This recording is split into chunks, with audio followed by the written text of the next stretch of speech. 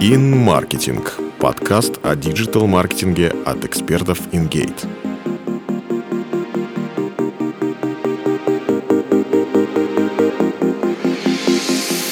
Привет! Ты слушаешь подкаст InGate. Меня зовут Полина Кузнецова, я выпускающий редактор блога InGate. В этом выпуске подкаста поговорим о коммуникационной стратегии бренда. Пользователь выбирает товар или услугу под влиянием стереотипов, бэкграунда, советов друзей и знакомых, собственного мнения о продукте. Чтобы он принял решение в пользу твоей компании, нужно обойти все барьеры на пути к покупателю и зацепить его за живое. И в этом поможет коммуникационная стратегия. Что она в себя включает и как взаимодействовать с аудиторией, чтобы довести ее до покупки, расскажу дальше. Что такое коммуникационная стратегия? Коммуникационная стратегия бренда в самом широком смысле – путь к повышению продаж через коммуникации с клиентом. К ней часто относятся формально или вовсе ее избегают, и напрасно. Без стратегии не побеждают ни на войне, ни в маркетинге.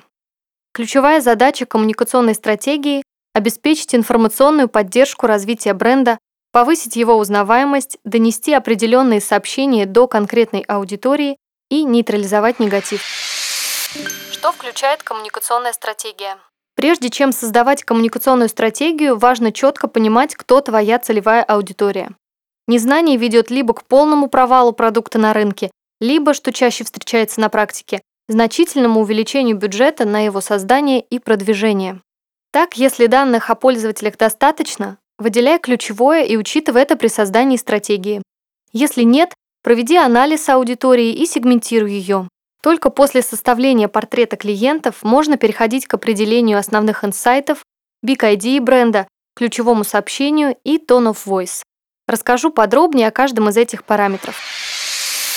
Big ID бренда. Big ID бренда – центр его коммуникационной стратегии. Это главная креативная идея, которая лежит в основе всех рекламных активностей и мероприятий в различных каналах коммуникации. Такая идея позволяет просто и эффективно донести ключевое сообщение до пользователей и одновременно с этим достучаться до них. Креативная биг-идея бренда проста и понятна целевой аудитории, тесно связана с ключевым сообщением и платформой бренда, это tone of voice, личность бренда, ценности, выгоды и так далее. Вызывает интерес и надолго запоминается, легко реализуется в любом рекламном канале и задает единый стиль бренда, помогает отстроить бренд от конкурентов, и может долго существовать и поддерживать бренд независимо от географии его присутствия. Пример Big ID бренда. Никто не выращивает кетчуп, как Heinz. В данном случае Big ID – это 100% натуральность соуса. Инсайт. Хороший продукт решает какую-то проблему пользователей, но истинные мотивы покупки на 1-2 уровня глубже. Например, Apple продает не просто телефоны и планшеты, а возможность приобщиться к миру успешных и богатых людей. Инсайт делает бренд и коммуникации релевантными потребностям пользователей, помогает дифференцироваться от конкурентов и вдохновляет на решение маркетинговых задач. Но только в том случае, если он найден верно. На практике же компании часто принимают за инсайт то, что на самом деле им не является. Например, если инсайт говорит об очевидном, то это не инсайт. Допустим, регулярная чистка зубов делает зубы белее, или люди устают в конце дня. Если инсайт показывает искусственных людей, то это тоже не инсайт. Например, она занятая, современная, динамичная мама, которая ищет время для себя. Или я успешный человек и хочу баловать себя после работы за свой успех. Если инсайт поверхностный, это тоже не инсайт. Например, подростки любят необычную одежду, или люди считают, что внутренняя красота важнее внешней. Как нужно на самом деле? Вот пример инсайта на тему здорового питания. Я хочу демонстрировать всем, что разбираюсь в пользе продуктов. Готов есть даже водоросли, лишь бы доказать другим, что правильно питаюсь. На что нужно обратить внимание? Инсайт не создается искусственно, а рождается на основе аналитики, глубинных интервью с представителями целевой аудитории. Поэтому, если не удалось выявить его сразу, то не придумывай его и не притягивай за уши, а лучше возьми за основу реальную проблему пользователей, отраслевые барьеры, мотивы и так далее. Ключевое сообщение бренда.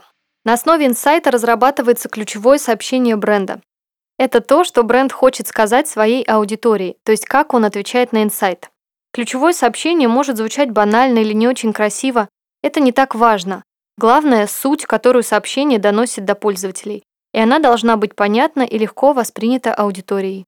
Например, основное ключевое сообщение бренда «Красота начинается с тебя». При этом основное сообщение подразделяется еще на 3 вида. Рациональное сообщение рассказывает об осязаемых отличительных особенностях продукта, которые поддерживаются весомыми фактами и доводами.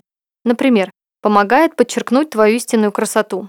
Эмоциональное сообщение рассказывает о ключевых ценностях бренда и его характере. Например, все женщины красивы от природы, и мы, то есть бренд, в этом абсолютно уверены. Поэтому привлекаем к съемкам в нашей рекламе самых разных женщин, каждая из которых красива. Эмпирическое сообщение. Это трансляция потребительского опыта аудитории, объясняющая и демонстрирующая осязаемый мир бренда. Запах, вкус, текстуру, ощущения, звук и так далее. Например, получи удовольствие от использования нашей продукции, ощути тонкие ненавязчивые ароматы цветов и почувствуй гладкость кожи после использования масел. Tone of voice.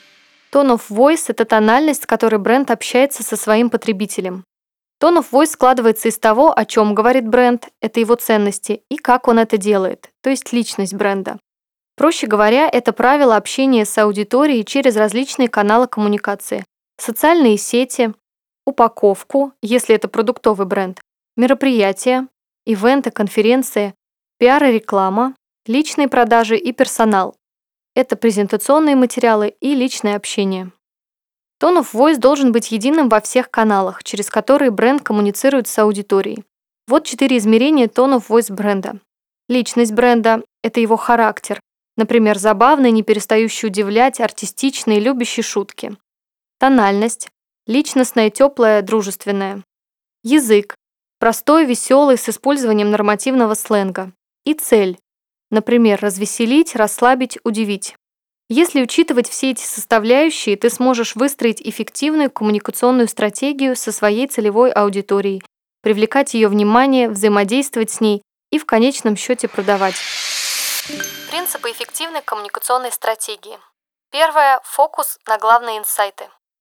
Не включай множество слайдов с аналитикой в коммуникационную стратегию лишь для того, чтобы продемонстрировать, какой объем работы ты проделал. Акцент должен быть на самых важных и проверенных выводах. Второе. Чувства и эмоции потребителей. Аналитические данные – дело хорошее, но иногда их нужно отодвинуть на второй план.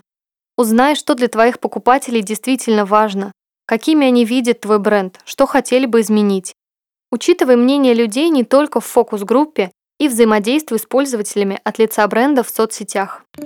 Третье. У конкурентов можно и нужно учиться. При формировании коммуникационной стратегии учитывай успешные кейсы конкурентов. Взаимовыгодное сотрудничество с ними может принести больше пользы, чем жизнь за железным занавесом. Четвертое. Учитывай потребности аудитории. Люди не просто покупают продукцию того или иного бренда. Они закрывают свои боли, удовлетворяют индивидуальные потребности. Поэтому коммуникация прежде всего должна доносить до них, как именно ты поможешь им эти потребности удовлетворить, а не какой товар ты продаешь. Пятое. Во всем должен быть баланс. Используй проверенные стратегические решения, которые действительно работают. При этом не бойся развиваться, пробовать новое, менять коммуникационную стратегию, усовершенствовать существующие модели. Ведь нет единого утвержденного шаблона для создания успешной коммуникационной стратегии. Больше полезных материалов ты найдешь в блоге InGate. Скачивай наши книги, смотри вебинары, читай статьи. Находи клиентов быстрее. Спасибо, что слушали нас. Пока-пока.